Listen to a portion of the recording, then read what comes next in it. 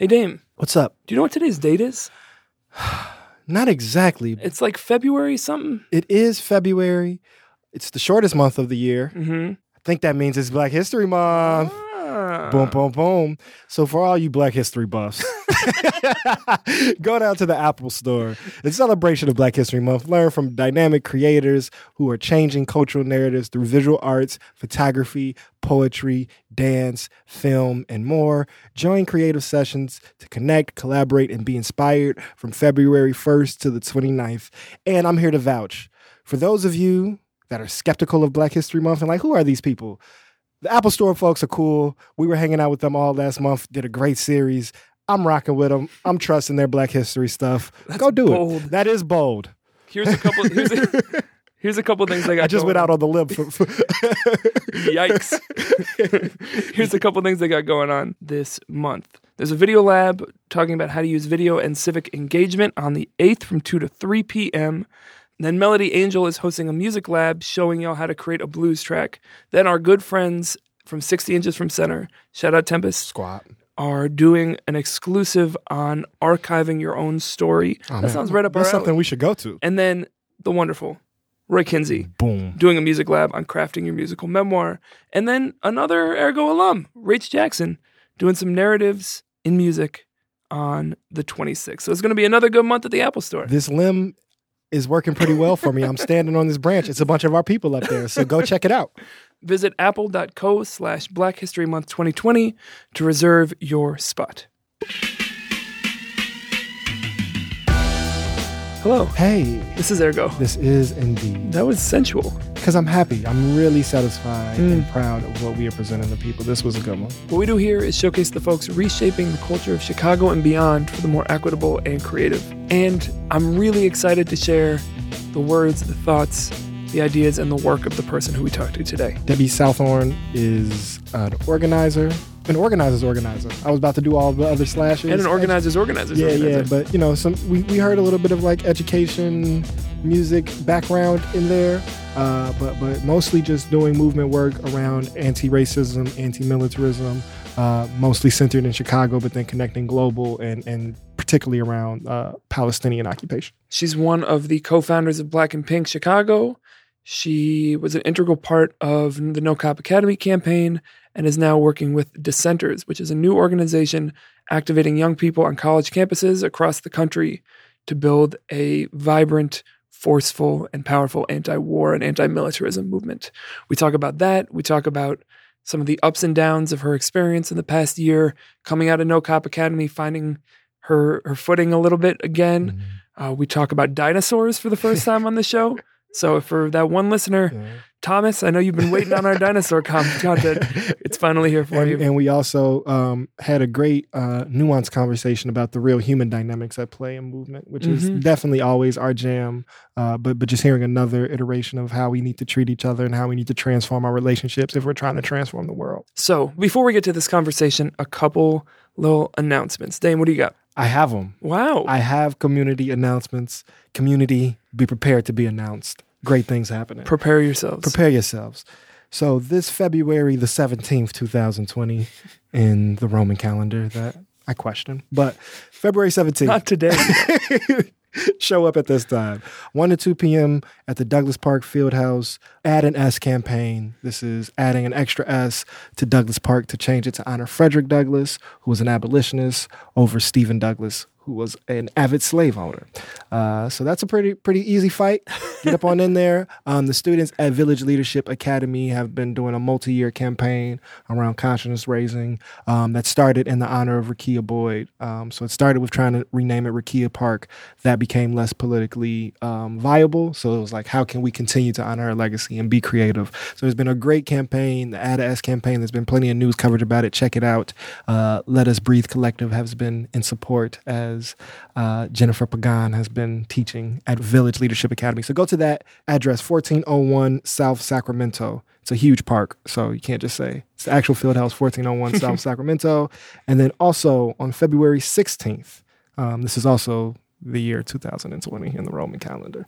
5780 in the Jewish calendar. Thank you. I needed that balance. Buddhist Colin. Yo, where the cabinet homies at? Hold us down. Need some more calendars. All right.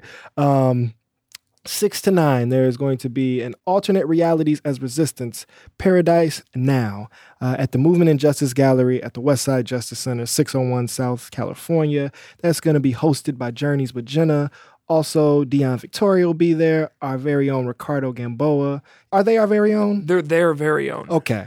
All right. Definitely their very own. Ricardo Gamboa, Monica Trinidad, Mallory Raven, Ellen Backstorm. That's a 4-part name. I'm rocking with you, Mallory. This is, again, February 16th, 2020, 6 to 9 p.m., Westside Justice Center, 601 South California. We got one more amazing announcement. That's a big one. You take it. On the 26th of February, the year of y'all's Lord, Ergo is excited to partner with the Black Youth Project on the first of a 3-part live event podcast series called Unelectable. What we are doing is connecting electoral politics and radical imagination, talking about the contradictions there, talking about the ways that those two might be able to work in concert as we reimagine what's electable in this election year and beyond. So, the first event on the 26th, 8 p.m., we're talking about protecting the public with Alderman Jeanette Taylor of the 20th Ward, Stacey Davis Gates, who's the vice president and political director for the Chicago Teachers Union. Plus, we're going to get y'all in conversation around these ideas, and we're building a platform. An unelectable platform. So come be part of that. It's going to be a great time. Drinks abound. The Silver Room, 1506 East, 53rd Street, the 26th at 8 p.m. RSVP now. It's on all of our socials. You hear that, community? Do you hear how announced you just got? You got so many things to show up to. Pop out. Lastly, make sure you review, rate, and subscribe on your podcast apps. Make sure you buy your t-shirt, ergoradio.com/store. Check out the Ergo reading list. Check out our DJ mixes. Everything on ergoradio.com. Feel free to donate. You can support us if you're down. Throw a little cash right over here. That's ergoradio.com. If you got it. Donate. If you don't, do not. So without any further ado. I just know I feel guilty when people ask for donations. It's like, I don't got it. So don't feel guilty if you don't got it. Donate without the guilt. Yes. So without further ado, let's get to our conversation with the one and only Debbie Southorn. Let's get it.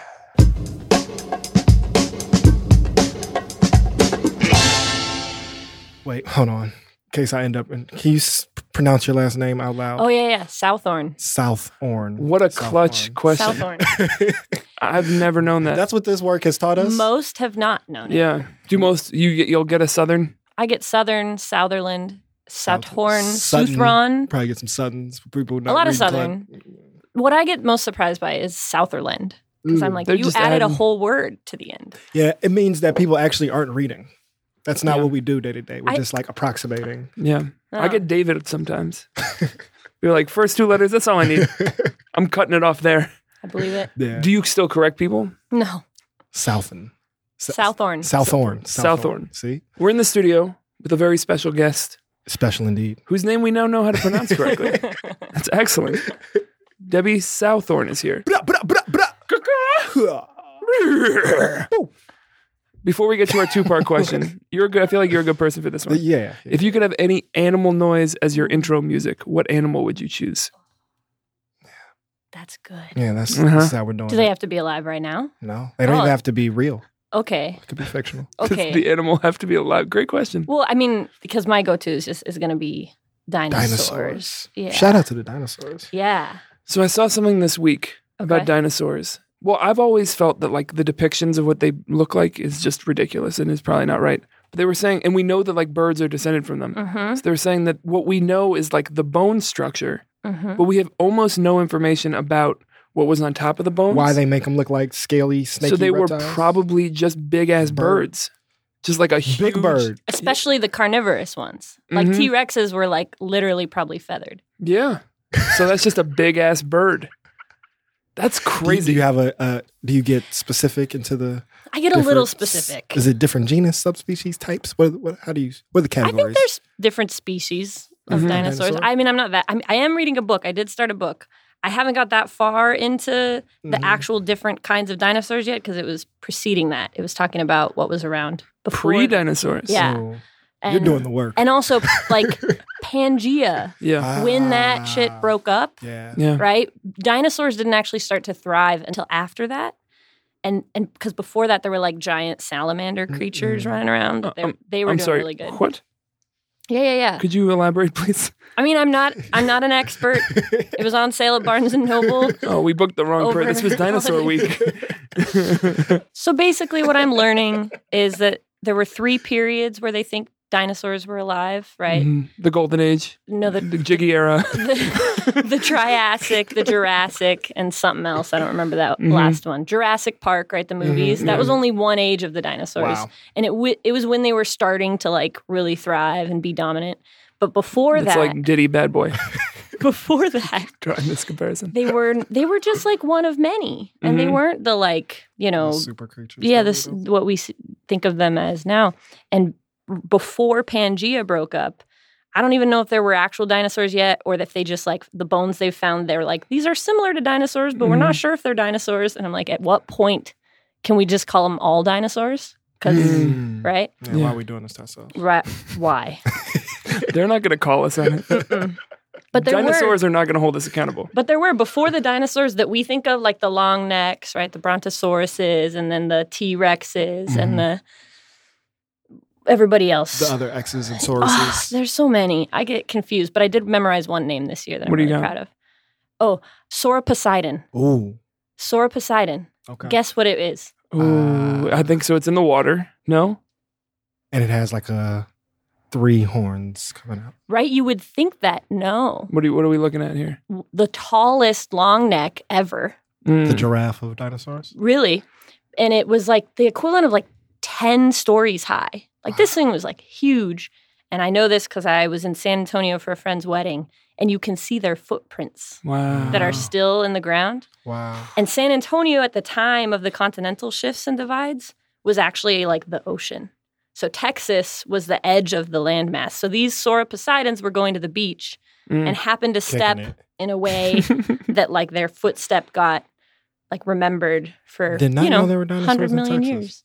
Oh, Yeah. lots. There were also, like, in more recent history, lots of huge animals in North America. That I do know. That makes sense. Lions Okay. and tigers and Okay. bears. Oh, my. There were lions here. So, No. look, No, what you we're just saying made is, that up. no. I mean, I heard it on a podcast, Okay. but they were bigger than, like, 1.5 times the size of, like, a lion in Africa. They were what are they called? They're called, like, American Plains lions or something like that. And they were enormous, and they ranged all the way across the continent. You just made my day. Yeah, let's see. I'm going to do I a love quick little lions. Google. The world has changed so much. Lions and dinosaurs. Like that's what I take from this. Mhm. Right. Well, and this is the other thing, right? So dinosaurs are our past. We currently, humans, like to think that we're the shit right now. And then I don't know if you remember when Paige was on your live show, she told us about what's coming. The cephalopods. So they definitely got next. They got cephalopods next. got They got next. dibs. So the American lion, because they can do both. They're amphibious. Yeah, it's No, octopus. Right. But can octopus come on land? not yet, Not yet. Right, we're waiting on that. but we couldn't come on land for a minute either. Okay, that's the game. And they escape captivity Yeah, right. and like the rising temperatures of the waters. yeah. The American lion has been found remains everywhere from Alaska to Mexico. No, like you don't even know how I'm trying to act calm and sit still, but I cannot wait. But it's a big ass lion. It's a big lion. Hold on, we went so far. We didn't even pick your dinosaur. Oh, right. This is all the pre-intro questions. I'm loving This is a mess. You said No, dinosaur. we're doing it. No, You no, let no. me. We are have no one to excited. blame but Yeah, ourselves. yeah. I have a hard time with things like favorites. Like if people ask me my favorite color, it stresses me out a lot. I mean, I think I really like Triceratops because you've seen Land Before Time. Yeah. Sarah's so cranky. Is that the I also- two-brained one? It's the one with the little horns. I thought the horns had 2 brains. No. Do they? Oh, I see what you're saying. Triceratops. Yeah. And they're cranky, and I like to imagine they can smash through shit like walls. I used to call Land I know Before what you're Time the Lammy for Time. That is Aw. really cute. Yeah, just What a beautiful title too. It took me like Land Before Time. I wasn't until like Sad. 24 until I realized like, oh wow, Yeah, that's a that's a bar. great So title. sad. All right, let's start where we start. Let's do this for real. In this time, in the land after time. This moment, this season, however you defined what happened after the dinosaurs. How's the world treating you? How are you treating the world, Debbie? I love that question. Great. Also, though, I wanted to hear one of you make the dinosaur sound, but it's okay. We can. I got nothing. It's okay. I feel like it was a screech. It was like, All right. How do you call that nothing? These were so good. These were so good. That's what I got for everybody. I don't know why I feel ashamed. I feel like dirty right now. No, I'm going to treasure There's some these. real guilt. Yeah, there you go. No, I think that's actually you feel vulnerable because you made Yeah. new sounds you hadn't made. So I want to applaud Oh, your thank you. vulnerable masculinity Oh, for making some new sounds. Some new growls. Yeah. Is that where the bar is? That the bar is that low that a new growl gets you a congratulations? It counts, yeah. Well, no, what got you? It was you naming that you felt funny afterwards. Instead of just yeah. being assholes. Yeah, instead of pretending that was great and moving That's on. totally what a triceratops sounds like. Those were both really good guesses. So Answer the goddamn question. the Debbie. world. We're talking about my favorite thing. So obviously the world is treating me well right now. Actually, in the last couple of weeks, I feel it feels a little bit dorky, but like the new year actually helped me. Like psychologically. I feel like the new year did feel like a turning of a page of sorts. And I don't know if it was actually the new year or if it was the, the equinox thing? Right. When the daylight starts coming back Yeah. and like we get more sunlight. I feel the shift. Yeah. And I think I also just like was really craving an energy shift. I had a pretty shitty year in a lot of ways and felt like I was kind of jumping from one crisis to another. And so now I'm in a place where I feel like I actually got to hit reset. I got some rest. And now, even though the world is literally still awful, on fire, and who knows what's going to happen in the next year, much less 10 or 20. Even though that's the case, I'm personally feeling more well than I've felt in a long time. And I'm trying to like embrace it instead of feeling like that's something to be ashamed of. Like, no, it's taken me a long ass time to get here, but I think I'm doing pretty well. Why do we feel ashamed? Well, because at least for me, it's like I know other people's shit is fucked up really bad Like, today. I don't deserve it. It's like no one deserves it. Like, why should I have a better experience than somebody else? Yeah. I think that's what it is for me. And so you have to just be like, well, that's literally the least helpful sentiment of all time. Does that resonate for you? Yeah. And I think also it's like when people are in crisis, like if I've been jumping from crisis to crisis and being support person to playing a different kind of role, it feels almost selfish to like not also feel that panic or that like adrenaline and that sense of everything's awful To and like not gonna be okay. internalize another Right. person's feelings in addition to like try to help their lived experience. Right. So maybe all that's happened is I got better at compartmentalizing in the last like 3 weeks. But I think it also really does have to do with like rest and the energy shifts and I don't know. Yeah, I think for me is also like the fear of naming it or claiming it, knowing that struggle and suffering is perpetually imminent. You know, like am I shit, I jinxing jinxed it. myself Yeah, or am I lying or is it unclean or, you know, if I record this right now, if somebody hears it, and you know, that type of thing of like struggle and despair feels so frequent that like when you are away from it, it's almost like peeking around the corner. And I think it's also, I think this past year for me has been coming to a place of recognizing that there isn't an end. Yeah. We don't actually ever get to turn the page and then things are sorted now. There's That just always going to be a thing. Yeah, and there's always multiple things. Like just now, I got bad news. You know, I was hoping someone would get out today that's not getting out today. And I'm sad, and I'm going to keep working on it. And at the same time, about 2 minutes before that phone call, I got a text of a baby that was just born. So I'm like, Welcome to the world, baby. Yeah. So one of the things that I heard you just say, and it's consistent with how I know you, we don't know each other that well, but where I've seen is that being in that supporting role and kind of guiding people through, whether it's like organizing work or just personal challenges, that you're a person who supports and holds people through difficult things. One, does that ring true? And then two, in going through what you described as a challenging year, how much of those skills, if it does ring true, were you able to transfer and do that for yourself? Ooh.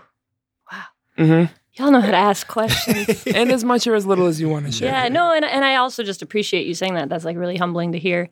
It means a lot that people would even think of me that way. I think I've kind of, in some ways, accidentally found myself in a place where I'm someone that people look to for support. I mean, particularly like young folks, that I've been working with on different campaigns and projects around policing in the city. And then, for a number of years have done work actually way back in the day. My version of back in the day is like 2013, but helped start the Black and Pink chapter here in Chicago. Yeah. So a bit of work with folks that are currently incarcerated or dealing with that revolving door. So I think it does resonate now that I end up finding myself. I've had to learn, like, what does it mean to support someone? Yeah. Across many varieties of things. And I think what's been powerful about this past year is I think I've also been really trying to show up for my friends that way too. That it's like we're so good at caring for like people that maybe a few months ago were relative strangers. I can I can throw down for you. Like, whoa. I'll put in the time, the day, I'm there, I got you. Yep. But some of my older friends, I'm like, oh, but I know you've got safety nets. I know you have sort of backup, but actually starting to realize how much actually what matters is time and our investments in each other. And so I think through being able to show up a little better for some of my friends and them showing up for me real hard this year, now I'm circuitously, I don't know how you say those words. Circuitously. No, hold on. Let's get this right. There's a way to do it. Circuitously. Say it again. Circuitously. That's it. So I'm going to say it right. When you circulate around it. Yeah. Circuitously is, you like find your way the long way. I like circulate better.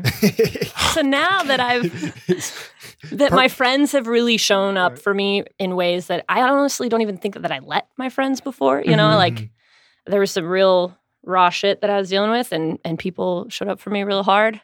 Now, I think full circle, I'm like, oh, I can do that for myself too. Not very good at it yet, but simple shit like sleeping. Yeah. It's a whole different skill set, right? To like treat yourself as well as you treat the people you love. I think it's particularly complicated, like as, I don't know, I'm someone who came to this work as a white person, real schooled in anti-racism and like always wanting to, as much as I want to critique sort of like martyr complexes, I also, of course, am have had to wrestle with that. And so I think there's this way that there's a possibility that I could be the shit. If this all works out in a certain type of way, I'm not quite sure. No, it's that's funny. It's more there's this like ethic of like I'm actually like focusing on me, that's like not the issue, right? But actually starting to realize like, man, if I like can't function, I sure as hell can't show up for somebody else, right? That's actually something that like lasts probably like 2 to 3 years in my reflections, and when people ever ask me to like offer perspective or formally teach, that's one of the things I say about movement work, particularly like the more explicitly like confrontational, is that we need to take on the reality that we are the most impacted by this work, right? Like, in the big picture, we did not transform the Ferguson Police Department or Chicago City Council, but everybody who's shown up to the things that have happened, their life is changed forever. And so like not having guilt in that, because I think we also have these like myths of altruism, but it's also like, this is for our sense of community, for our sense of self. And if we prioritize that in like how we plan and how we structure and how we strategize, of like, we are confronting to transform and to heal, or if not feed, or at least be alive within ourselves in a way. And like, let's not hide from that. And let's not like just say we're doing it for the abstract people, right? Like they're the actual people that we're impacting, but we're also impacting ourselves more than anybody. And we're trying to model it, right? Like in real time. I'm not saying that we know how to do it yet, but that's part of what you're modeling is like, we're trying to create this other thing for ourselves so that we can have the benefits of this world that we're trying to create and then expand that. Yeah. And I feel like it can create a little bit of psychosis if we don't give ourselves the space to admit that. Totally. Yeah. And yet I think everyone has to arrive there, right? Like I still remember, I think this was 2013, maybe 2014, somebody giving me a little bit of, hard to hear feedback about how I'm a workaholic and that also then that translates into like other people not being able to step into certain roles necessarily because I'm taking them all up. But they were like, don't be a thank you for your 20s activist. And it stuck with me. I was like, what? Unpack that for me. What do you, I think I know what that means. What does that mean? And I went, what are you talking about? And they were like, don't be one of those activists that goes so hard during their 20s that by the time they turn 30, they're so burnt out that they can't do anything anymore. And like, we lose everything that you learned, right? Like they were basically just like, I see you on this trajectory and I'm trying to call your bullshit. And it's funny because I feel complicated about that person, but that truth stuck with me. And it was so funny to me this year because burnout hit me in a way that's, I've experienced slight or some burnout. Like after a big, I was thrown down during Buy Anita. When that shit ended, I think I slept for at least a month. Right? But the way things hit me this spring and summer, like to my core, I think was part of why then every crisis after that felt like the whole world falling apart again and again. Yeah. And I was like, oh, this is what people are talking about. Yeah. And I went into hiding. Like people would be like, what are you up to? And I'd be like, how are you? So I'm asking this less. What are you up to these days? Oh, I'm deflecting. What are you up to? Literally. I don't want to talk about it. Yeah. So I'm asking you less as like a interviewee answer this concept, but more like I personally process this and trying to figure it out myself. Like, where do you draw that line just between like the depression of life and existence and like the actual physiology of depression and the like social political reality of this like burnout concept, right? Like how do you know when it's just like I am depressed or like this is an overwhelming amount of responsibility that I'm taking on that's weighing me down? I mean, I don't know. I'm still trying to learn. I think for me it was right that there were like certain indicators. Like No Cop Academy as a campaign like ended, right? I don't even think I had realized the pieces I was holding and the toll they were taking until sort of the shockwave after it ended. Similarly, then Stop Lightfoot. I mean, I'm still like, if somebody talks to me about train takeovers right now, I feel it in my. I'm like, I don't want to. I won't even. Not only will I not take over a train, I won't even take a train. It's close. I'm actually, over taking. Dissenters did an action with the new trainees at the end of that Founders Weekend, and they wanted to do a train takeover. Oh, I got on the trains with them and I would literally sit down. And then I'd sit next to people and be like, how do you feel about war? And they'd be like, it sucks. I hate it. I was like, word. Right? Like, but that's all I'm not going to shout. Like, and again, and I'm in a better place now than I was a few months ago.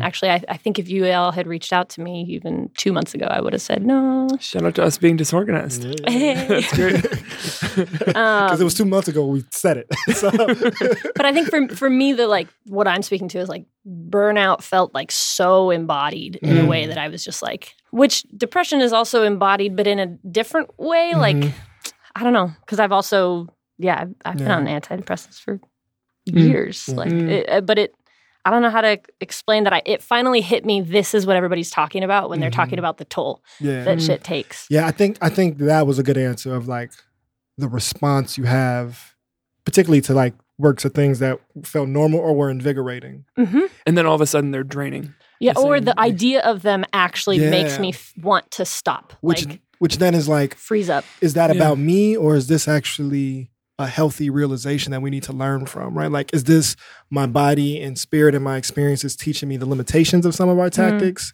But I wouldn't be here if it wasn't for going through them. Right. So it feels like other people should have to go through it. But then is this wall inevitable? It's wild. Yeah. I mean, one of my These buddies. Are the questions I ask. Yeah. One of my buddies right now, I see them on this, like, they have 97,000 things on their plate and they're everything to everyone. And I'm just like, you're gonna hit a wall so soon. And I feel like every time we hang out, I'm like that really annoying person that's kind of patronizing because I'm like, yeah, but be careful with this and be careful about that. And then, but at the end of the day, like they're going to live their life and they're going to learn in their time. I think part of why feel like I'm stepping back into my life, honestly, is because we are starting to build more practices together about being whole people. And like, I don't know, just a couple weeks ago, I was listening to the Adrienne Marie Brown episode again, which like everyone should every few months. Like just eat that up, we need it. When you get your oil change, you should also listen to that. Just have it on a schedule.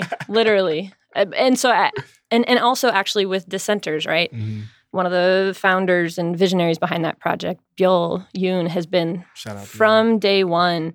She's been like, the way we do this has to be different. We can't just start a thing in a way that depletes us all. Like we have to be building sort of more relational culture and more. Yeah, again, I don't know what the right words are. I want to say woo woo, but like it's a little woo woo, but it works. And that was the only project last year that I could keep showing up for wholeheartedly because you could feel it. Yeah, it is woo woo in the sense of like it's ephemeral and it's hard to like pin down, but it's not in the sense of like being insignificant, because what we are saying is like we are confronting these structures or these targets because we want humanity to function in a fundamentally different way, which means at some point people are going to have to radically change their behavior. And also what we're saying is we want no matter what tradition you come for, like you want to call it socialist, cooperative, collective, we want people to work together, right? We want people to treat each other well. And so we have to do that ourselves. And we want people. We want people to join us. Yeah, and to like us. And to like us. And like, if we're talking about ever getting to scale, like, we can't just be building things where we click out and then hate each other and then burn shit down. Like, artists talk a lot about making the movement irresistible. Yeah. And I think that can't just be in how it looks, but it also is about how it feels. Yeah. Hey, you over there, you want to have a really intense negative experience? Yeah. Exactly. Come on and join. You want to be exhausted to your bones? Yeah. So I want to pull out a little bit of what that process, you said there's been like a year of this more social cultural transformation, however you want to frame it, that's like re-energize you towards the more like political economy stuff. But in the middle of that, I want to like get some retrospect on No Cop, because you named how that was like such a big transition for you. So you said in this last year, the things Buell have been like pulling together. Like, what are some of the lessons that came out of that, or some of the fundamentals? So many. I mean, I think one is just that also an approach that sees people as whole people and not as just like people to get tasks done as part of an organization, right? And I think it also is about an orientation towards like leadership development means building new leaders. Right? Like I got my ass handed to me as an organizer in the last like year and a half, 2 years. I mean, I really think I kind of came up in this idea of like, oh, there's bad shit happening, so we have to figure out responses, and like our little collective is going to come up with all the things. We were always looking at ourselves, right? Even if a month from now, the only people I'm talking to are the people I was talking to last month, like I'm not doing a very good job, right? And like that building leaderful movements actually means like you're developing more leaders all the time who are oriented towards developing new leaders, not developing themselves or ourselves alone, right? Which is a hard thing to like navigate in the world of platforming and branding and like, right? Because you can get a lot of shit done if you got a big name online, right? Yeah. And you can pull a lot of people, but, you know, I've been around a lot of people who ask, like, who are your people? Know who your people are, right? I think that's something like Ella Baker would say, right? And it's something Paige, like, would name a lot, right? And so then I still don't know. That question is still complicated for me. I didn't grow up here, so, but I know the individual people that are my people, right? And then I also, when I think about who I'm trying to really throw down for and make sure are getting the support they need to develop as leaders that are going to develop into leaders who develop more leaders. Like, I know who they are. So anyways, that's all to say, I think some of it is shifting away from what can I extract from people in order to get a thing done, and more, who are we in the room and what do we have? And how does that get us closer to where we're trying to go? Yeah. And so, if people aren't in a good place, it's not shame. It's, oh, you're not in a good place. Let's figure out what you need, and let's figure out, do we really need to be trying to do this thing you were holding down, or can we adjust, right? And the adaptability and the fluidity and the like centering of the people that are in the room, and not the like ideologies that are supposed to be somehow getting us free. It's, I don't know. Our relationships to each other have to inform our relationship to this world that we're trying to transform. And so one thing that I'm interested in and been talking to folks about, and hopefully can initiate before the year is out, is I think there was something really powerful about the language of like community benefits agreement, but it's very like external and institutionally centered. And so what does it look like for us as a cultural community to have agreements on how we interact with each other and benefit each other in a way that is beneficial? And so like that should be as important as a platform as rent control, or as an elected school board, or an elected police accountability. Like, I will not talk about people this way when they are not present. Oh my God. I will be accountable for my energy even if I don't feel bad. Like, there are very basic patterns that, at least for the last 5 years, but if you read the books, the last 50 to 500 years, like, people have been shitting on each other and showing up in these kind of same ways. And it feels like banging our head up against the wall. We should really like take it as a lesson. 100%. And it's like, it needs to be hardcore strategy, not like the woo-woo that we relegated to. Right. And again, if you asked me what were some of those practices, and so I kind of went off on a Yeah. No, that's what I wanted. No, but really, it's trying not to gossip and shit talk. I'm also a Gemini, so like I was going to say, do you have a natural proclivity for the shit talk? Well, yeah. I mean, it's also because it's kind of a form of currency. I mean, especially with organizers. Like, I think I have a proclivity towards it. I'm a Gemini. And I love people, and the people I love the most are sometimes the ones I talk the most about. This past 6 months, I've been like, that gets me nowhere. Yeah. Like, if I need to work on something with somebody, I need to talk to them. Otherwise, I'm also, think about all the energy it takes to shit talk. Yeah. That's not worth it. Yeah. It's really not. I only have this much. Right. I don't want to spend it shit talking someone that isn't going to impact my life. So that's a huge one. And again, this is things that like Bill would be like, making us like think about and name. Some of it is just more just like mindfulness. I'm saying woo-woo because I'm not trying to be dismissive, but because it's new for me, but like breathing together and like doing meditation, guided meditations together to get centered and grounded. Like I actually am different in a space if we've all breathed together at the start of that space, right? Like you were just saying, like our work has to be relational in part because in this era, right? Our relationships, in some ways, are all that we have. Yeah. Right? What do you mean by that? Yeah. We are up against a handful of billionaires. Yeah. We don't have pensions. We got friends. No, but who are like single-handedly like have control over the police and military. Like the state of our globe and our planet. Like, I could get together a few $100 for somebody in a crisis, but like that is not the same thing. Like, there's just when we think about the scale of what we're up against and then what we actually have on our side, I really think the most powerful stuff we have is our relationships and our ability to build relationships and our ability to heal relationships. And if we don't do that work, we know the cost. And there's remarkable potential in that framework because it enables people to be nimble in a different way, right?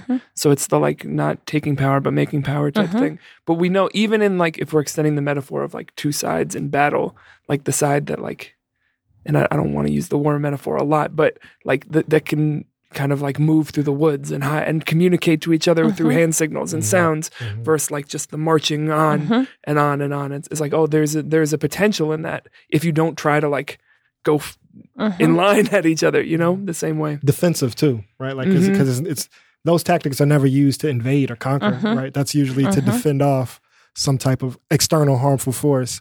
And like, we can't say don't respond to conflict violently if we have like socially violent responses. Or we can't say people who commit harm should not be addressed with violent punishment if we are replicating some of those same punitive reactive natures. Or if we're still doing it, we should just name it as a limitation. Yeah, because then we have work to do. And I think the other thing too is that like there's a difference between like boundaries and like harm, like punishment, right? That like that also or consequences and boundaries, like or there's a difference between boundaries and borders, just like there's a difference between consequences and punishment. Right. And so I'm not talking about I pretend that everyone can be in every room together. Right. Hell no. Yeah. Like there are some people that I'm not going to be in rooms with. Period. Yeah. And I know that. Yeah. And actually having clarity on that helps me be more fully present in the rooms I decide to be in. But so breathe together. Also drink water.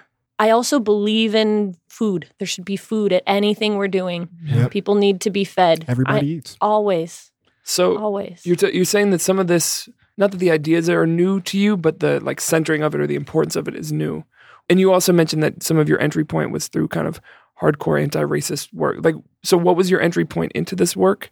And what were the, not even ideologies, but kind of the containers of that you've either carried with you or chosen to discard? And I'll add to that question. I feel like I've heard a complicated question. No, I feel like I've heard you tell this story before, and I feel like I remember there being a direct provocation of your consciousness that kind of pushed you forward. So I just wanted to throw in that part.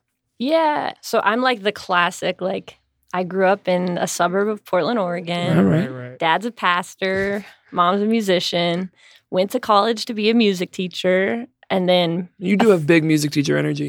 oh, No, that's a good thing. Yeah. I will now say thank you. Yeah. But A few months ago, I might have been like, what does that mean? No, I understand. You don't want, but cool music teacher. Cool. Yeah, I yeah. appreciate it. Not like band leader, like music teacher. Two different things. Yeah. They're very different. I see with a guitar on your back. Let's do it. Let's acoustic this thing. Let's do it.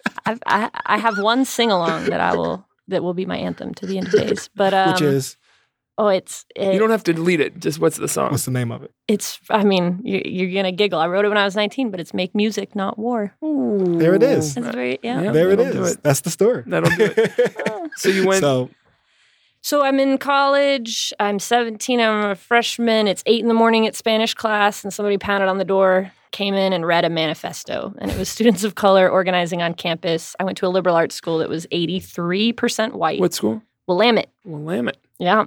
A school of 1,700 and 83% white. So you can imagine students of color were having a great time there. Mhm. No tenured faculty of color, no diversity center or social justice, formal support from the school for any of that. So students were organizing with a set of demands. And I remember being confused and really tired because it was 8 a.m, but my Spanish teacher said that she wouldn't punish anyone who left. You could go join the protest out on the quad, but she was going to keep teaching. And I also needed to go grocery shopping. And I was like, I guess I'll just get out of class early. Why not? And I went out to the quad, and that's where I saw all the shout out to that Spanish teacher. That's such a subtle, appropriate use of power that 100%. has had lifelong impact. That's great. Do you speak Spanish though? I at should the stay in time, class. That's the trade-off. It's a colonial tongue anyway. Forget it. Keep going. You don't want me to. Really quickly was just like saw both students of color and also white students who had been in, the opening days stuff, talking about racial justice. And I honestly don't even think I had heard the words racial justice before or social justice. Like I remember like going home to my parents and being like, have you guys heard of social justice? It's like the new civil rights.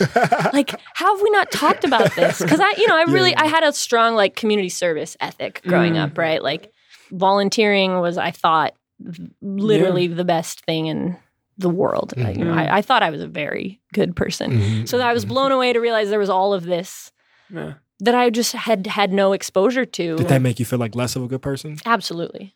Oh, yeah. And then I went a deep dive into a ton of white guilt and shame. And I ended up taking a bunch of, like ethnic studies and critical race theory classes. And I mean, I think on my campus, we also did something called White Caucus. Like literally, not even as part of like a group where then you would caucus. It was like just like white kids on campus being like, let's talk to each other about how we're going to unlearn our bullshit that comes with being white. And it was a lot of things. It was complicated. It's just a bad name.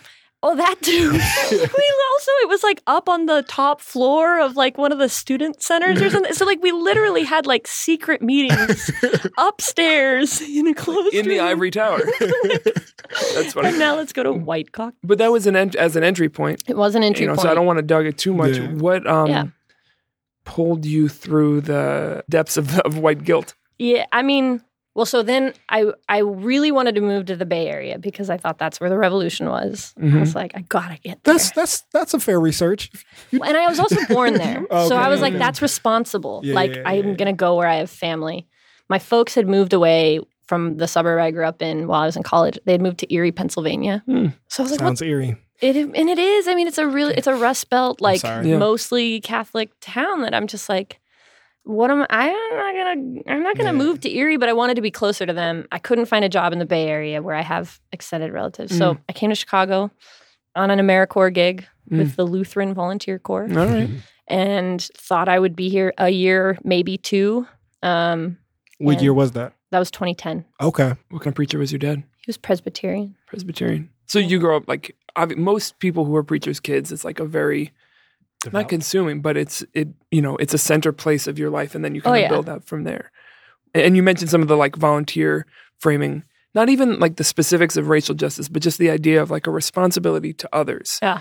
How present was that, and like what from that experience of, if any, are you still carrying with you that feels like a good thing in your pocket? Because I'm really interested in like not just discard, like we can discard institutions, but what are the strands of the spiritual life that's still useful? And when I laugh when I'm telling my history, it's because to me now it makes me cringe, but I'm also like, anyone who wants to hear it, I'm like, hey, little white kids at liberal arts schools, like, yeah, let's do it. Like, yes, there are many paths. And I think that was important for me to learn too. I thought for a long time, like, I had to figure out the right way of being a white person that was going to like do this work. Honestly, what pulled me into where I am now is that I stumbled into a project with Mariame Kaba. So Louis Wallace and Andre Perez. My LVC placement was with Free Spirit Media. Oh, wow. So I'm at NLCP, a TA in a classroom in North Lawndale, kicking it with these young people. I'm like 21, I think, when I came here. You are the young people. I know. And they're 17. Yeah. And also, I think I was like the Gay Student Alliance Club sponsor. So, I'm having a good time with these You're in there. students. And I ended up staying a second year because I was just like, I can't leave yet. And NLCP is this like incredible school that at the time, I think it's still the case. That's North Lawndale College Prep. They don't have security guards and they don't have metal detectors. And they really pride themselves on that. And so sort of in two parts, Louis and Andre pulled me in to help do some of the story collecting with Chain Reaction, alternatives to calling the police on young people, because I had these video skills. And then through that, I was like, met this Mariame Kaba person who I was just like, she's brilliant. Yeah, ring the Mariame bell. Yeah. We need a Mariame bell. Yeah. Tried to go to everything she was talking about. And then she recruited me in 2012 to go do a documentary with her on the different approach to school safety, really featuring NLCP. And so, again, I also read The New Jim Crow with some friends, and then we decided to have a black and pink letter writing party, and we accidentally put my address as the home return address. And so then I had 60 letters from folks that are locked up. And so we kept organizing meetings to keep responding to the mail and eventually formed a chapter. So in some ways, I got organized, right? I was out here being like, I'm willing to say yes, but I really... The other thread for me is that when I was in college, I went to Palestine. So I studied at Birzeit for a semester in 2008. I took a year off, or half a year off school, and lied to my parents about what I was doing. Oh, what'd you tell them you were doing? I was going to music school because there's a Birzeit conservatory. Nice. And why did you lie? They're just worried about me. And I think we're not excited about the idea of me being there alone at 19 for explicitly political reasons. Like I wanted to spend more time with Palestinians, learning about the history of resistance and do what I could to support. Yeah. So it wasn't like a fear of like the politic being rejected. It was more like this is too dangerous and they won't let me take the risk. Yeah. I mean, it does seem like a top 10 parents not wanting your young child to go hang out there type of place. Yeah. Because then I came back like I was depressed. I was drinking a lot. I also came out like I think a couple weeks after I got back. They lived in Erie, Pennsylvania, which suddenly means I'm like in snowstorms when I grew up where there's no snow. Like it was just like hot By the mess. way, Erie, home of the Seawolves. Is it? It's the minor league baseball team there. But I had to look that one up. Usually I just know it off top, but I didn't know that one. So no, it's real. Full disclosure. It's real. Anyway, that's just a subtle game we play is that he knows all the minor league baseball teams. It's impressive. So somebody, but I didn't have the Seawolves in my pocket. I think they're new. An expansion. Yeah. So you come back, you're in this state, you're deep just in a came out. snowstorm in a bottle, you just came out. Yeah, you can imagine I was like really nice to my parents. Because I also knew lots of other people in Erie. I'm shaking my head. Yeah. I knew no one there. Yeah. And it's college winter break and I just got back. And also this was 2008, 2009, so Operation Cast Lead was happening. I'm not familiar. What's that? That's when they bombed Gaza and killed Okay. Israel killed 1,400 people, at least 500 of them children. It was like the first major massacre like that sort of mid 2000s. I think that was the turning point, or the first seed in folks starting to like clip at the Obama mythology that was produced. That was like the first term of like, oh, this is now a contradiction of this is not Nobel Prize winning activity or responses. Mm-hmm. I was angry out of my mind. I had no material connections to organizing still. Wait, the bombing happened after you got back? Yeah. Oh, wow. So I'm at my parents' house in Erie. Yeah, wow. Drinking. Also just came out to them. Also just told them that I hate the church and it's a colonial institution. I'm sorry for laughing. No, it's so real. And I was doing it all. They're like, we just asked you to pass the potatoes. So it was interesting because then when I got to Chicago, honestly, I feel so lucky and grateful that I got pulled in to good work and by people who grounded me and really helped me root me in a politic. I was also, when I first got here, doing a lot more Palestine solidarity work. I, from my time there, I vowed I would not go back until Palestinians could be there. Nope. This white kid does not need to spend time there again. I met who I needed to meet and I learned what I needed to learn. And so I sort of, again, this is where I'm the martyr stuff feels real for me because I had a couple other opportunities to go back and just refused because I had been asked, right, to organize here, right? Yeah. Organize for BDS. But then it was so hard to find ways to do that because I wasn't a student and student divestment was popping off. Just to go back one step, obviously that is a worthy struggle. But what was it about that particular struggle when you're sitting in campus and you're trying to figure out where to plug in? Why was that the thing that called to you? Yeah. It's kind of a catchphrase. People cannot know what's going on and be just say Free Palestine now. Yeah. In a way that was not the case, then. in 2008. So I first started learning about the occupation in 2002 because I was in high school. I was a freshman in high school. My brother was a senior, so he was in current events class. He would watch the news so he could win current events competitions. And that was when the second intifada was going on. At the time, right, that was when more suicide bombings were happening. And I remember just being so profoundly wrapped up in what does it mean for people to go to this length, right? So I would argue until I was blue with anyone who wanted to try to say that Israel had to defend itself because I was like, what does it take someone to go to this length, right? And how much of that, sorry to cut you off, how much do you think that came out of the experience of being a young person during 9/11, if any? Oh, no, I think it was very connected. I mean, I was confused, right? Because I also wrote a poem about how much I hated Osama bin Laden. Right. But then I was also but we have to understand the roots of what we call terror, right?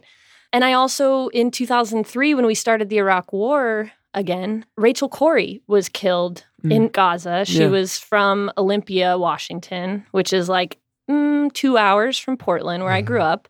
And she was this white blonde girl who looked like me. And I was what was she doing there? Right. Yeah. And that's where I learned about the international solidarity movement. And so, and also there was a Palestinian Christian who was the head of the Presbyterian Church in the United States at the time, Fahed Abu Akal.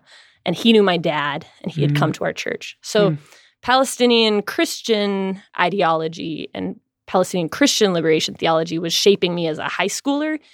Even before I had any concept of organizing, my introduction to power, honestly, was thinking about Palestine and also the U.S. support of Israel. And so I actually was really, really lucky and had the chance in 2007 to go there with my dad on a witness trip with a Palestinian Christian group called Friends of Sabeel. So we had gone for about a week. Again, I'm laughing because I had gone with all these mostly retirees who have been peace activists for their whole lives. And we were supposed to write bios. And mine said, I like Doritos and Diet Dr. Pepper. Because I didn't know that's where you... You didn't have hot credits at that point. I don't know. Pull out my CV.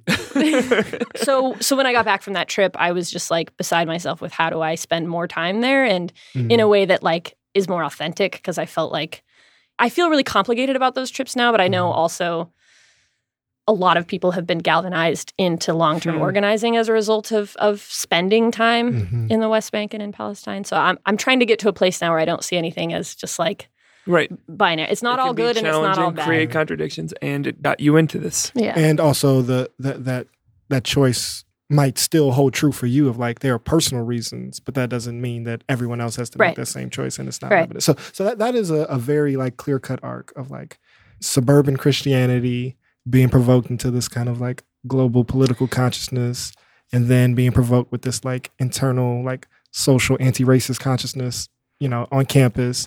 You end up here, then you get pulled in, Black and Pink emerges. You were We Charge genocide adjacent or active? Yeah. It was active? it was at Grace Place. So right. I was Right. So I was in it. We Charge, Black and Pink, and I think that then culminates into the No Cop Academy, which I really want to talk about. Let's clarify. Is there anything you want to clarify? Does that in feel there? like a clean arc? Or well, I'm complicated? gonna add one other piece, All right. which is I just have to give a shout out because it was another part of my political trajectory. Mhm. Omar Barghouti visited Chicago in Mhm. 2013, and he refused to come to the North Side. He would only speak on the South Side. In a lot of the ways, he's one of the sort of founders of Mhm. the current BDS movement and making the call for international Is that support. AAA? So he didn't go to AAA, Okay. and I remember him explicitly saying too, your solidarity with Palestinians means nothing if you live in Chicago and aren't doing everything you can to support like Black liberation movements. And I was What sitting, year was that? I think this was like 2012, Okay. 2013. Damn. And I remember being like, Oh. yeah. And so I'm just saying that to say, like, when people visit places and how we do international solidarity, like it matters. Yeah. Well, and I'm glad you said that. It's something that I think a lot about in relation to like this particular struggle and in general is that there is this comfort with challenging the gross inequity and violence of that without bringing it home and making those connections, right? And like, it's why I think militarism is a really useful umbrella to understand what we're fighting against, because it's not about the particulars. It's about this is how this system plays out in all of these different areas. And there are probably places, like you said, where I can be more useful challenging this closer to home. And that's a good way of kind of mitigating some of that martyrdom or mitigating some of that, like, I'm going to go there and heroically not even say it doesn't have to be said, but just like my presence is a present. Anyway. But yeah, so It's almost like a disassociative thing of like, let me go to someone else's struggle. No, Right. 100%. And I've been also really, really lucky. My day job is with the American Friends Service Committee. yeah. Okay. So I took that job in 2012 when NATO was coming to Chicago. I found a little internship basically to be doing presentations with high school students about global and local militarism. For those who don't know, what is American Friends Service Committee? It's a fascinating place. It's a 102-year-old Quaker peace and justice Quakers don't get organization. enough love up here. Yeah. Those Quakers, they did some things. They did some things. They do some things. There's offices all over the country, but also world. There's like global programs. And in Chicago, they've done a number of different things. They started in the 40s doing resettlement for Japanese refugees after World War II. And so again, I got pulled in around NATO was coming to Chicago. Perfect. Like a place to talk about what does that mean locally in terms of militarization of police. But I also hate saying militarization of police because police are inherently militarized. Right. And everyone who is anti-militarist should be opposed not just to the excess of violence that we see with bigger guns But the and normalized, tanks, but yeah. like stop and frisk is militarism and it is torture, right? Like that's what We Charge Genocide started to do with that stop and frisk campaign that got stolen by ACLU. But yeah. You want to talk about that or nah? Can we talk about the Quakers? We can try. I don't know a lot about Quakers. All right. They Do you just know pay me. more about dinosaurs or Quakers? Dinosaurs. All right, then let's keep it tight. Just the Quakers are on of the whites that arrived. They've done some real good shit. Who's a Quaker we should talk? Do you know any Quality Quaker Quakers. Quakers we should shake with? A friend of The mine Shakers named, are a whole other group. Oh, damn. It's a similar movement, but they got the Quakers and the Shakers. wild. And you got to let the poppers pop and the breakers break. Wild. You with your extended hip hop metaphor today. No, the Quakers and the Shakers are the poppers and the loggers. I bet that's the first time that's ever happened in reference to AFSC. That's what we bring to breaking the table. boundaries here. Yeah. I would shout out my friend Joy Ellison, is a Quaker, Shout out who Joy. also does a really good job of uplifting. Yes, Quakers have done a lot, and some Quaker reforms are also part of how we're here. Like, it was Quakers who were like, the death penalty is bad. And so then they were like, okay, Life let's with have no parole. Put 'em in prison. solitary Yeah. confinement. Yeah. Right? But the two things that I really rock with: one, steady pacifist, deep to the core. No, there is no excuse for war. Two, silent meeting. So part of the practice is everyone gathers in a room together. And so a lot of like Quaker schools, this will be the like morning assembly. Everyone's in a circle and it's just silent until someone needs to say something. And that's usually only after a certain amount of time that you just sit there silently and breathe together. So to your point, like that's built into the process. So I just want to shout out the Quakers real quick. Yeah. We talk too much in our meeting. Shout out to a silent meeting. All right. So with our time left, Yeah. I want to do a no cop into dissenter, because I think that also articulates the point you're making of like the local to the global of how militarism is instituted. I think folks who listen to this, like, they may know a lot of like the B through Y of it, of no cop. And if they don't, like, it's very Googleable, but like I would love the A and the Z. Yeah. Well, and I think the A, so how it started is like, some of us caught wind of this. There was a press release that the mayor's office put out, and then it became a news article of like, oh, we're going to build a state-of-the-art police training academy. Also, I feel like most people have named you caught wind of this. Yeah. But other people too. Charles Preston had posted it on Facebook. Okay. And so then I saw it, and I was on a camping trip with some friends, and I was like, you guys, this is disgusting. Who's going to do something about it? And tried asking around and hadn't really heard that there was organizing yet. Yeah. And so then the first person I turned to was Paige, because I was like, if you're not going to bite, then this isn't going to go anywhere.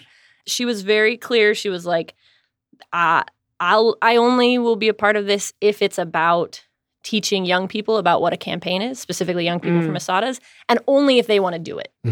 So then we had a meeting. It's very Pageian. It's very Pageian. Page with the goddamn morals and the intentions. Just always a very make But defined also principle. good organizing, right? And I'm naming it because then our first meeting was like a handful of abolitionists we've worked with before, from FTP, from the Bond Fund, from OCAD.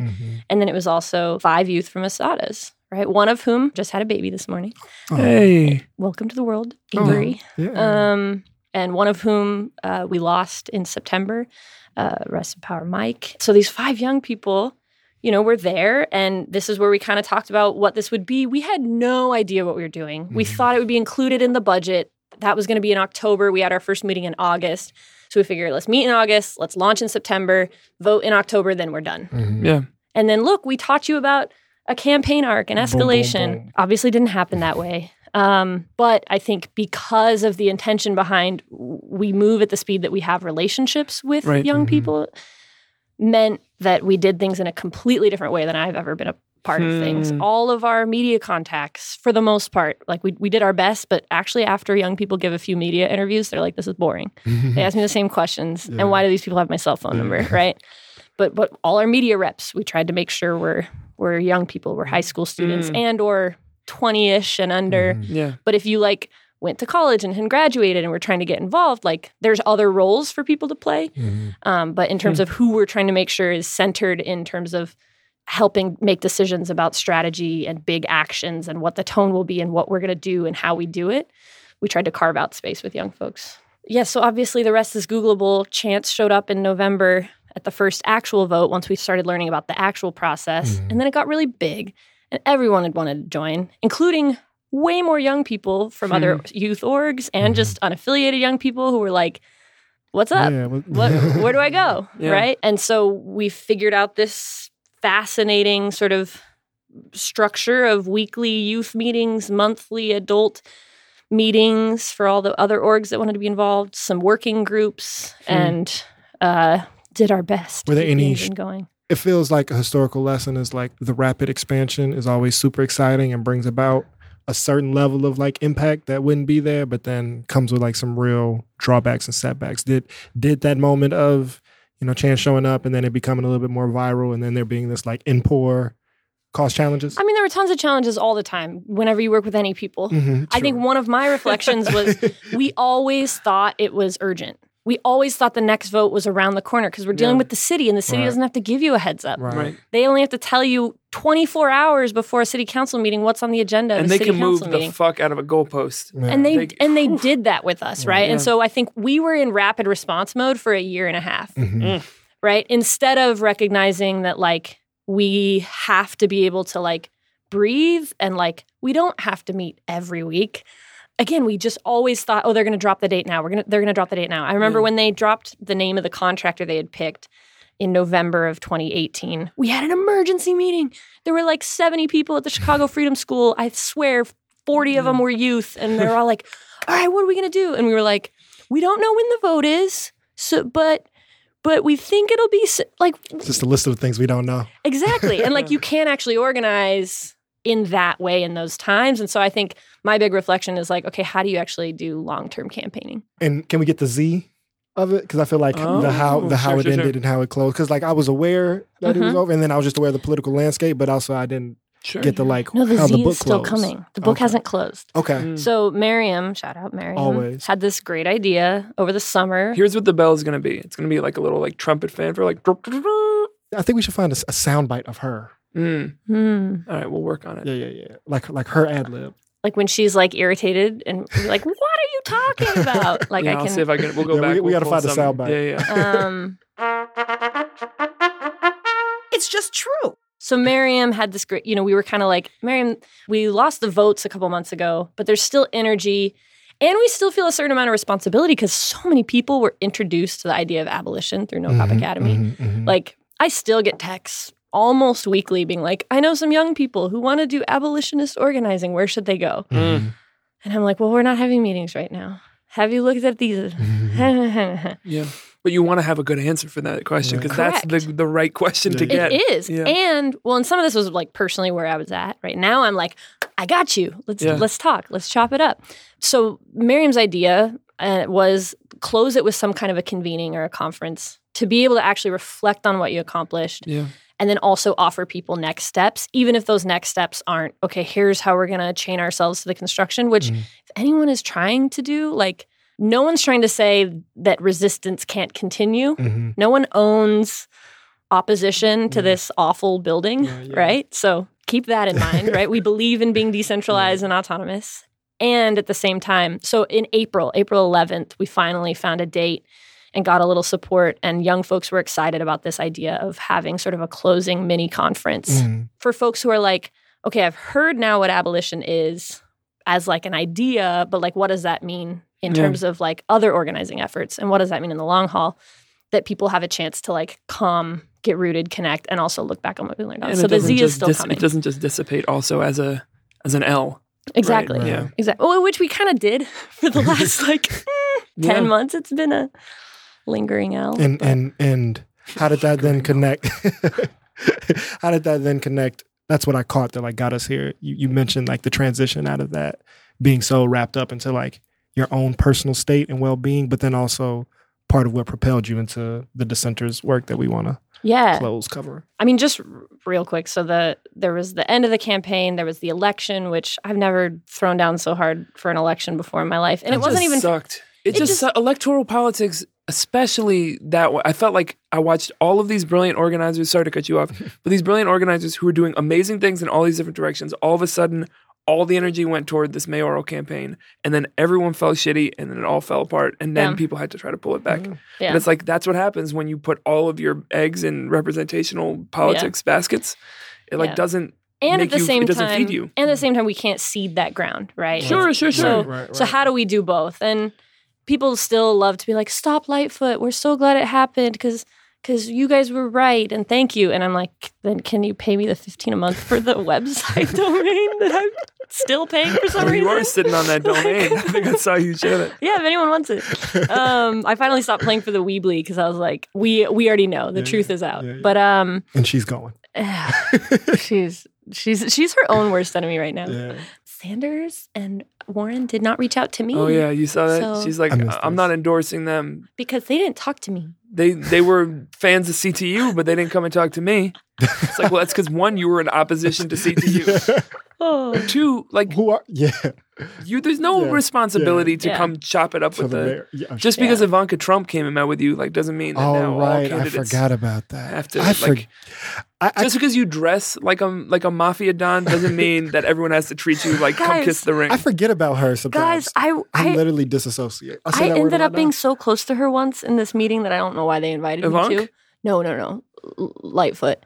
And her suit was shiny. In Oh, yeah, addition, yeah. It does not make sense it doesn't make sense. because it's like, what cultural context are you pulling from? Like who? Yeah. Right. So Exactly. like- white people don't wear suits like that. Black people who wear suits like that get them tailored. not anymore. Like And she's a millionaire. That's what I can't. I'm like, you could get that to fit you. This is not the Also, queer like, tradition, not the black thank queer you, tradition. thank Like, you. where are you? You're just embarrassing everybody. And when we don't have other forms of power, we have pettiness. Yeah, So we will use it. So that all ended. And then I also, cat's out of the bag. I'm getting gay divorced. Mm-hmm. And so that took a real hit. Yeah. And I think I also had lived my relationship very online. Yeah. That's what happens when you're very close friends with like a movement photographer. Right, It's like right. your whole life is going to be yeah, really yeah. shiny. Yeah. And so in some ways that retreat for me was about just like, I want to meet myself, Yeah. honestly, like, and sort of get regrounded. And so I pulled back from a lot of different things. And it's interesting that because of how the work felt so categorically different, and honestly, probably because it was also different people, right? Mm-hmm. I was able to keep leaning into the project with dissenters. Mm. And then there's also ways that it doesn't even feel like a next, it feels like a full circle moment, Yeah, right? Like when I first started working with AFSC, it was to talk about local and global militarism. Yeah. Like I'm always out here talking about anti-militarism and people are like, you're weird, right? Because we don't have a limited context and language for even understanding that as an ideology, as a Right. practice, as a system. right. It's just an option. Like, Right. Yeah. But in April, we did a little D-Mill school with young folks. The War Resistors League out in New York has been doing a really good job of hiring organizers of color and organizers from the diaspora of places that have experienced air wars, right? To actually be trying to lead their work and be. When we talk about a new anti-war movement, we're not talking about the same strategies just with people of color in charge now or black people in charge. No, we're talking about we need to organize in different ways also. So dissenter, I just want to get this on So wax. like the Centers elevator pitch. Is So we did that youth thing, and then it was really exciting because a lot of the same young folks then now came to this dissenters training. Dissenters is trying to build a new anti-militarist youth movement to turn the tides against endless war, right? We have kind of three big goals that are to like reclaim resources from the war industry, right? We want to reinvest those in life-affirming services and programs. We have everything we need. We spend $738 billion on the Pentagon last year. $738 billion just last year. our defense budget is it over 50% of the whole budget? It is of the discretionary. Of the discretionary Yeah. budget. So you see like that. Or it's often- close. It's actually closer to. It's actually 40 is the number I saw last time I checked. It's about 53. It depends on I if you trust you more. include veterans benefits and stuff like I that. probably did. Yeah. And then when you add in all the secondary industries that are parasitic to that, it's a enormous piece of the pie. Yeah, so we want to reclaim, we want to reinvest, and then we want to restore relationships with each other and with the planet, right? Because we know that the U.S. military is the biggest contributor to greenhouse gases on the planet. Yeah. And so the vision for that right now is that we want students organizing on their campuses, in part because people hear ideas of organizing or building power or even revolution. You're like, oh, I have to go join that. And the reality is like, no, we need everyone where they are doing what they can with the institutions they have leverage over. And students actually have, Yeah. they have quite a bit of power. And historically, we've seen student-based movements around this country be an incredibly important part of the anti-apartheid movement, South Africa, Palestine solidarity movement here with BDS, anti-Vietnam, right? And so, again, we're trying to support a new generation of young people, and particularly Gen Zers, right, who are 22 and under right now, who all they've known is war is just background noise, right? Like there haven't even been invasions to quote unquote oppose when we were kids. Yeah, nothing has Right? started. It's just Nothing been has going. started. It's just been This going is their on. norm. God, that's so fucked up. It is fucked up. And so I think it's also part of what we have to do is even teach what war is in this Right. moment, right? When everyone's talking about Iran, yes, that was terrifying. And I hope and pray that we don't see more escalation in the coming weeks or months. Yeah. And those airstrikes happened in Baghdad. Iraqis were killed, right? And we are bombing Iraq and Syria and Afghanistan and Pakistan and Libya. I was daily. just watching some news Weekly, get more weekly. detail yesterday, and that was the exact thought I was having is this is horrible, dangerous, and irresponsible, but why does an air quote leader warrant more response and care than all of the other thousands of people we bombed? Right. Right. And I've been so taught by Syrians and Iraqis who have experienced the brunt of the war on terror, right? That in large part the remnants of anti-war voices that we still have for the most part talk about war as being when our government like invades your state and is in a fight with your government. Yeah. But the reality of the war on terror is that all these state powers are colluding. They're all on the same side, and they're all complicit in it. The U.S. and Russia and Iran are all leveling like towns and villages in Iraq and Syria in the war on terror. They're fighting the exact same terror targets. Like Soleimani was like one of the masterminds behind the strategy that quote unquote defeated ISIS, which included killing hella civilians. Yeah. Like, so how do we start to see our anti-war solidarity and our anti-war work as like, I'm in solidarity with people, not states, right? And I'm opposed to this shit happening to people regardless of the position of their government. And I think it's something that actually the rest of the world affords us here in the U.S. Absolutely. all the fucking time. They're so gracious about it. So gracious. Of separating that what the government does is not necessarily... the But will. we, for some reason, if we hear the name of another country, for the most part, I think it's different depending on I think who we've you talk gotten better to. this time around. I do this Like not this even month was politically active people, just like I think the populace, there's much less of like, yeah, fuck them, go get them. Like the spirit. But I will say it's something that even through all the like stupid Russiagate shit, just the idea of saying, well, they were Russians. It was like, well, there's like it was 100 bread million people in Russia. Like no one was interrogating an affiliation with the state or an affiliation with intelligence. It was like, Somebody talked this to was a a Russian. Russian person who did this. Therefore, it's the Russians. And that like fueled the, obviously And that's playing on the secondary logic of it was Trump is worse because he's not escalating us towards war with Russia. Like that's what so much of the dialogue was for 2 years is like, oh, he has to be a puppet because we want to be at the border. We want to take them down. They're our enemy. And we hear that with Korea too. Right. It's like this perverse world of like, particularly like MSNBC, like who are supposed to be the liberal, like from the left, pushing him to the right of be more militaristic, be more violent. And so like what I think the dissenters framework offers is not only just like war and militarism, but violence overall is not a justifiable political act or social act, but like. Yeah. And I think also really, really trying to hone in on the monopoly that war profiteers and weapons manufacturers have over elected officials and the revolving door between defense corporations and the State Department and Congress. Our current Secretary of Defense used to be a lobbyist for Raytheon, one of the biggest defense companies. Which just sounds like the most evil corporation name. Oh, it is. Yeah, that sounds like a poison. Yeah. It is. Raytheon is a poison? I mean the company, but I'm saying like that word. No, I'm just saying, yes, it's a toxin in our world. It serves the role of it its is name. poisonous. Yeah. So in that work, not in contrast, but in conversation with what we were saying earlier about like, how do you bring this home, right? And we know that there's no square inch of soil in this landmass that isn't touched by U.S. militarism. What are some of the ideas, tactics, conversations that you try to get students having with each other and with other people, bringing them in about how we are impacted every day here? That war isn't something happening over there just because we've been so effective at insulating ourselves. Yeah. And just to give myself a little bit of room and grace here, it just launched. Yes. The first training. So now what has happened? What do you hope the conversation and the caveat of this could be personal. It might not be collectively thought out yet. And I think also part of it, right, is like Black organizers have been part of the conversation and part of helping develop what is the political conversation trying to be with dissenters, right? And recognizing that like we can't talk about wars abroad without talking about wars here.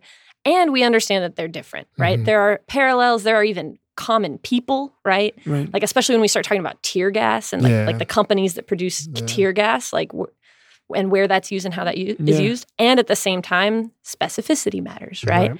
And so I think also I was really moved by one of the young women who came. She's from the South, white woman from the South, and her dad's a veteran, and he had actually just passed away as a result of not getting good care from the VA and lingering health impacts from serving. And so how do we recognize, and I think that more people are more willing to recognize too, right, the ways that we are actually all affected by this. I mean, we can really easily talk about money, right, and the ways that, like, for just what we give Lockheed Martin in a year, we could fund free college for all. Period. Essentially. I might be off by a few billion, but like we could find $1 billion here and there too. Back to I know kind of a thing. I'm sorry. No, go ahead. To that point of just how complicit we all are. I think people can like disassociate again. I feel like that's a theme of the day, and like make this like a Republican problem, but just how like collective and holistic the investments in military. So since Trump has been in office, this like horrible person that there's this hashtag capital R resistance on that they're selling advertisement spots about. They've increased his executive military power in the budget by I think $150 billion. If this person is a spy, if this person is treasonous, if this person is off the hinge, but you give them and more money to go bomb. In the 2016 election, defense companies actually gave more money to Hillary Clinton. Right? We know it's across the aisle. She was a sure thing. And we know it exactly. They put money into both sides because they have a monopoly. Like, right. And it makes sense. Like, if a congressman in fucking Idaho loses a military base, he's going to have people breaking his door down. And so, and they were trained to be in the military. That's not the people you want breaking your door down. Those are door breakers.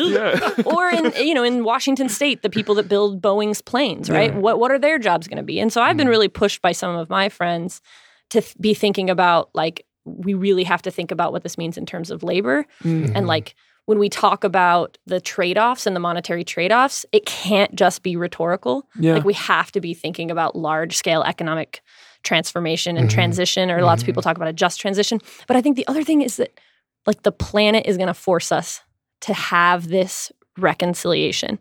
And either we're going to go the route of hyper militarization that we're already seeing, right? It's police and militaries who are responding to climate disasters because that's where there's federal dollars for. Right. And then it's going to be our relationships that help keep more people alive throughout all of this. Or perhaps if we can build power and get to scale, we can reclaim some of that and there can be other responses. But I do think that, like, the moment we're in and the generation shift, like Gen Zers, if you talk to them, they don't think they're going to live that long. Period. Like, I say that to say that's some of the work I hope happens. And I already heard it at this first training. Young people were placing themselves in it. Because also we have a more diasporic young generation than we've ever had, right? And that young people from the Philippines are able to talk about the ways that U.S. involvement in the Philippines has impacted their family, and therefore they want to be involved in a larger movement to end war and militarism. Personally, like, it took me a long time to start to learn about my lineage and my history to policing in this country and to the military. You may have already answered this or spoke to it, but I'm going to ask anyway. So over the last, if I do the math, it sounds like at least 15 years or so, your brain, if not your body, has been like actively thinking about how we as a people organize power and how violence and militarism is like at the core of that. And now you're in the space that like might be the most explicitly facing what you've been thinking about for so long. What, if anything, have you learned new in these last 6 months or 8 months about militarism, or how to ground yourself in being in opposition to it? I mean, that's a good question.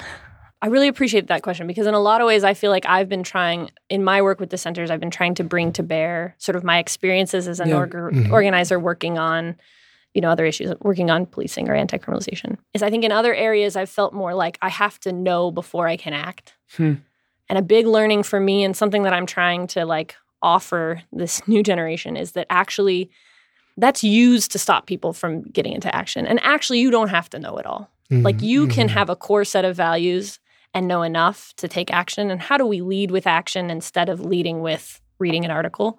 But then still try to know it. Absolutely. Absolutely. But the knowing isn't about being able to beat like some kind of know-it-all lefty bro in some kind of debate. That's not the level you need to know. The know is that you have trust and relationships with other people who are helping you understand how it's impacted them and what we can do about it. And I think that's the other thing of like, the bigger things feel, actually the more local our responses need to be. That's beautiful. Right? And so campuses, and it's funny because already a lot of these students are like, the campus is a site of privilege. We must organize people off campus. It's like, no. And I'm like, true, but like, how long are you going to be there after you graduate? And like, what does that mean for those relationships? And that's actually not super authentic, right? And also, and this is what I said when we were at Latin, because we just did a workshop at the Latin school, and I was like, oh, this is a very nice school. But the point of recognizing that privilege or being in a space of privilege or having access to it is that it gives you both a responsibility and an opportunity. Exactly. That's what the privilege is, right? Is that you can do the thing. Exactly. Other people who don't have that privilege can't take on that work of transforming the place that is where the resources have been hoarded. And that it's not just are these schools invested in these war profiteering companies. I mean, the engineering departments have special training programs. The CIA is recruiting out of your Arabic program. Right. The research centers. Also, just the 2-year schools is where there's National Guard recruitment offices stationed inside of them, right? The depth, actually, and the level of aggression of the military-industrial complex in the ways that it's anchored in higher institutions of learning is also a big learning thing for me. Like on that primary level of like actual dollars and cents, and then on the secondary level of like the intellectual consciousness. Yeah, well, and also just that's where they're getting more people, like because, I mean, we live in a war economy. Right. And so much of what drives people towards it is debt forgiveness, right? Absolutely. Or citizenship. Or free education. Right. Yeah. And or I have a job, you know. Like, that's the biggest like status symbol of like a upperclassman air quote. And I think the other thing too is learning that like we're in a moment where we can't afford, and it's hard because I feel like my lines are very different when it comes to policing. You wear that badge, like I have nope. Nope. Yeah. But like I feel like there genuinely is just a different level of like almost desperation and predation on the part of, is that a word? That's on so the part of interesting. military It's recruiters. predatory and It is so exploitative. predatory. Yeah. And so I don't feel that same level of like we actually need currently enlisted folks on our side as well. Yeah, and like I feel funny saying it, but I'm like, no, but this is true. And this is also what's different than 10 years ago when people loved to just villainize. So what do you think? What do you think accounts for that separation for you? I have an answer. I think one, it is a known conscious thing of the military wing is that poverty helps us get recruitment. Right. So like the logic is keeping people down is what we need. So one, there is just a certain level of like marginalization that I don't think is the same for somebody within their local police force. And then secondarily, I think for the work of dissenters, there's a history. There's not really a history of police organizing against carceral justice. Like I don't know of bands, but there's a long history of soldiers who either by force or naivete ended up in a situation across the globe. Absolutely. And some of the strongest anti-militaristic forces have come from folks who have experienced it. I appreciate that. Yeah, no, that's definitely true. Yeah. That's interesting. What are some examples? I have one, but of that historically or contemporarily of people who have been objects and subjects within that economy, people who have been enlisted, for people who want to know more about that kind of resistance work. Contemporary, like, you know, Iraq Veterans Against the War were part of the R3 coalition. About face. But, you know, Vietnam at large, there was a lot of folks. I mean, even Aislenn's father. Aislenn's that, you know, what tell the story. She told it on the She told on on air. your... You forgot, but I think I just listened last week. Yeah, I think he got enlisted to Vietnam or was on a base. He was on, if you listened recently. I just listened, but we've had a lot of shows. I'm pretty sure he had like gotten arrested for something, and so it was either he could enlist or go to prison. Right. He chose to enlist. So then he's on a base. It's early days of Vietnam, so he's on this base with all these other black soldiers being like, hey, this is why the war in Vietnam's shitty. Come to our teach-in. And he's got hundreds of people coming to these teach-ins. On the military base. On the military base. And so they were like, we can't have you doing that anymore. So they locked him up. And then there was, I forget their name, so I'm going to regret this, but there were 8 of them, and it was free the... Yeah. 8, which we should go look up. Yeah. And everybody listen to the Aislinn episode. Yeah, it's such a powerful story. And I think also though, Black GI resistance does not get enough attention when we tell stories of actually the national, but there would not have been a Black freedom movement if it wasn't for the expanded consciousness of soldiers coming back from World War II. Right. So even if they was complicit in American imperialism in some type of way, there was a provocation of consciousness that then came back home in this like anti-state. And that even gets told kind of in mainstream tellings of the civil rights movement, right? Is that it was like seeing the contradiction or the distance between the ideals that they were supposedly protecting and the reality of people. Segregation just at plain just doesn't work anymore after I just had that experience. One, saw the world, saw other languages, interact with white people. I had to kill white people. Like, how am I going to come home and not kill white people? It's like white people just told me to go. That message is not sponsored by dissenters. Well, No, it's funny. But it's funny. It's really funny. It's very real. It's funny. My little sing along ends with usually a thing about like, and let this musical cannon replace any kind of weapon. But I actually recently, when we were doing it, we had a little talent show with all of them, and so we did the sing along, and ended. And I've just been feeling complicated about the sort of nonviolent stuff because I don't like to be prescriptive of how people exercise self-determination and especially like defense, right? And so I think it was like something like, and let this musical cannon replace your need for any kind of weapon unless it's an international struggle for self-determination and anti-colonialism. It doesn't fit the bar, though. That's great. No, I didn't get it. I did it better that time. But yeah, hilarious. and it's taken me a while to kind of evolve, right, in terms of what I understand to be state violence. And even when we talk about community accountability and transformative justice, that's messy. Yeah. That's messy because some people's form of TJ is actually this guy just Yeah. needs, He needs, So Can I ask one more big question, and then we gotta go. move toward the end? Are you sure you? Do you have to go? No, I'm good. So here's my one more big question. yeah. I gotta go. Go. One of the things that I mentioned earlier was all the ways that every inch here is affected. Yeah. And I think one of the things that I would want to talk about in the context of how do you build ideas around militarism as a system is connecting that to like OG colonialism here, and that was a military endeavor. Absolutely. So how do those conversations go? Because also people get real touchy about that.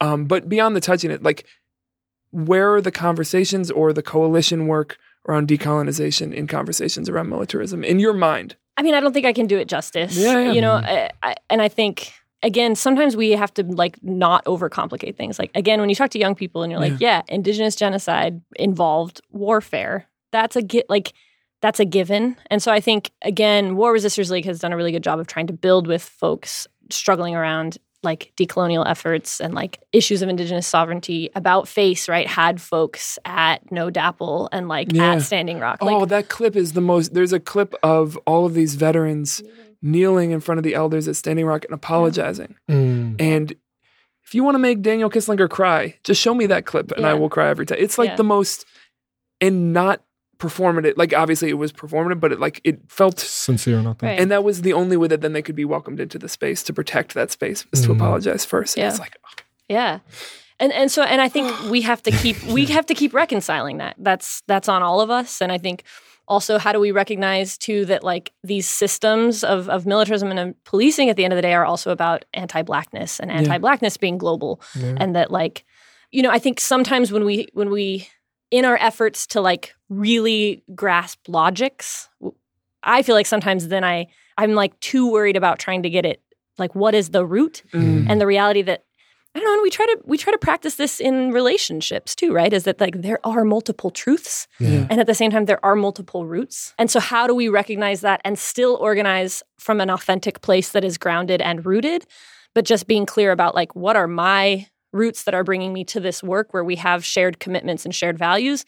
Like, does my trajectory have to be about a decolonial reality, or can my trajectory be about challenging anti-Black? Like, I guess I'm just trying to complicate. Like, I think sometimes on the left, we get so invested in sort of our understandings that it actually comes at the cost of our movement together. Solidarity doesn't mean, in the literal sense of the word, unification. Correct. can I offer something to that? Because you said like it's not just one root.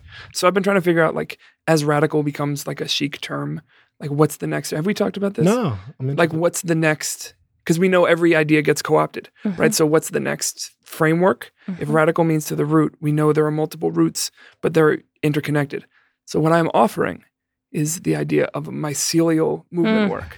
So what that is, it's less about getting as deep to the bottom of the roots and more about understanding the network and how things get transferred between them. mycelium means mushrooms. for people who Mushrooms, don't know. right. So what those are... And so that's all the bits between all the different Exactly. And that's how it's how information gets transferred between trees and different plants. Mycelium are closer to animals than they are to plants, but they kind of live in this middle space. They can break down inorganic material and turn it into organic material. They are the largest organisms on largest land. organism in the world is a mushroom. So, and You know I'm with you. I'm I'm with moving it. towards calling I'm with myself it. a mycelial movement worker. I'm with it. You know I'm some I'm with biomimicry. Yeah. We can get into the shroom talk with that. Let's do it. put it down Oh, in the that books. feels We great. recorded. All right, let's check out, play the game, and then I gotta run. There's a game? There is. There is So, a game. real quick, first to check out, how are you feeling right now, and or what's an idea from our conversation that's sticking with you? I'm feeling sweaty, Nice. It's toasty. and I'm feeling anxious for you getting to the airport. I do love to go shit. And also that metaphor you just said. Yeah. I can't say the word yet. Mycelium. Okay, but I'm with it. Cool. I've been tending to my plants a little more in my house and nice. appreciating their growth and their roots. And one of them, right after I got it, grew a mushroom, Bang. and it was not all bad. Yeah. Nice. One, I'm really glad that we were able to document a lot of your arc because you've done and been a part of some really important things. And I think we have the tendency, particularly those of us with like privilege or from out of town, all the things of like pushing away from what we contribute. And I think that is dehumanizing in a way. So I'm very glad that we were able to get some of that story. And we only did the surface. And then I think the big picture theme of just like, we need to be radical, we need to be holistic about what militarism is. So that means the armed forces that are federal or national that are around the world is the same thing as police departments, and they are operating in unique and special ways in a lot of times. But our resistance cannot be separate or siloed to those two things, and one without the other is always incomplete. And so that just is just so rooted in my spirit. So being able to put into real world talk with you has been very helpful. Right back at you. One, I just really appreciate how comfortable you were being like, I'm not the expert on that. I'll still be open to talking about it, but I just want to name like, I'm not the person to answer all of that question. And there were like 3 or 4 times. So I appreciate that. I think it's like one of the hardest things to do on a microphone. So that's awesome. And then the other thing, and this is just something that I don't really know what the reaction was in my body, but the group that went to Palestine being through the church, I just have some unpacking to do around that. Because I think of so much of like the support of Israel coming from American suburban white churches. And then also like it's just like, sometimes I just feel like sandwiched by Christianity is what I felt. So that was what just happened for me. So that's just an idea I'm wrestling with. Absolutely. But overall, I really appreciate you. And I'm glad we got your stories here. Before we get out of here, our game. You do it. I'm too wordy. It's going to take too long if I do it. So we believe in accountability here, as we've discussed, and we start beef as a form of accountability. So when you look at what historical period has run amok, the 20th century was capital B bonkers. Amok ran. So what we're going to ask you to do here today is any person, place, event, occasion, fashion Phenomenon. movement, Idea. airstrike, Anything. anything that happened between 1900 and 1999. Beef with the 20th century. Debbie, go. Okay, I'm going to cheat a little bit Cheat. because I feel like we don't talk about it enough. I love it. My beef is with the organized white supremacist response to Reconstruction, Ooh. right? So And that that was spilled over to it spilled over yeah, into yeah. the 20th century, Yeah, yeah, but yeah. I think we were on the edge of some shit in this Yeah. place. Like Yeah. close Some to really- utopia. Some really, we had a long way to go Yeah, to yeah. utopia, but We're close to the beginning. we were on the edges of some shit. Like 4 million people black people who had previously been enslaved are now writing new laws in addition to wealth being redistributed. Like Creating Yeah. we can't institutions. that's more than redistributing people land. currently imprisoned suddenly now. Right. Like we can't picture it. We and can't we picture would have it. gotten away with it too if it wasn't for you meddling whites. Yeah, the fucking Klan. Pull the mask And off. also- It's a fucking perfect Scooby-Doo. Oh. So that's my beef.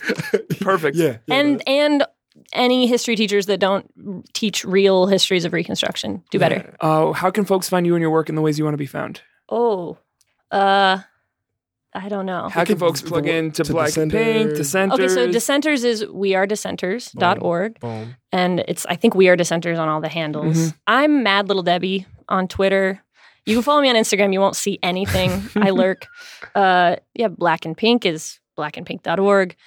No Cop Academy is still nocopacademy.com, though I don't think there's been any updates on there for about a year. You can see what's on stoplightfoot.com. And also you can buy that URL from Debbie. If you would like stoplightfoot.com, it is for sale. direct message me That's at your like Matt Little Debbie. that's your merchandise line. That's you my just sell line. URLs. That's my line. We're at Ergo Radio. I'm at Ergo Kiss. Damon_AF. And we'll be back next week with another person reshaping Chicago for the more equitable and creative. Much love to the people. Peace.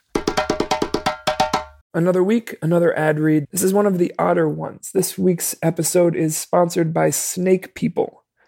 Cataclysm, memory, mortality.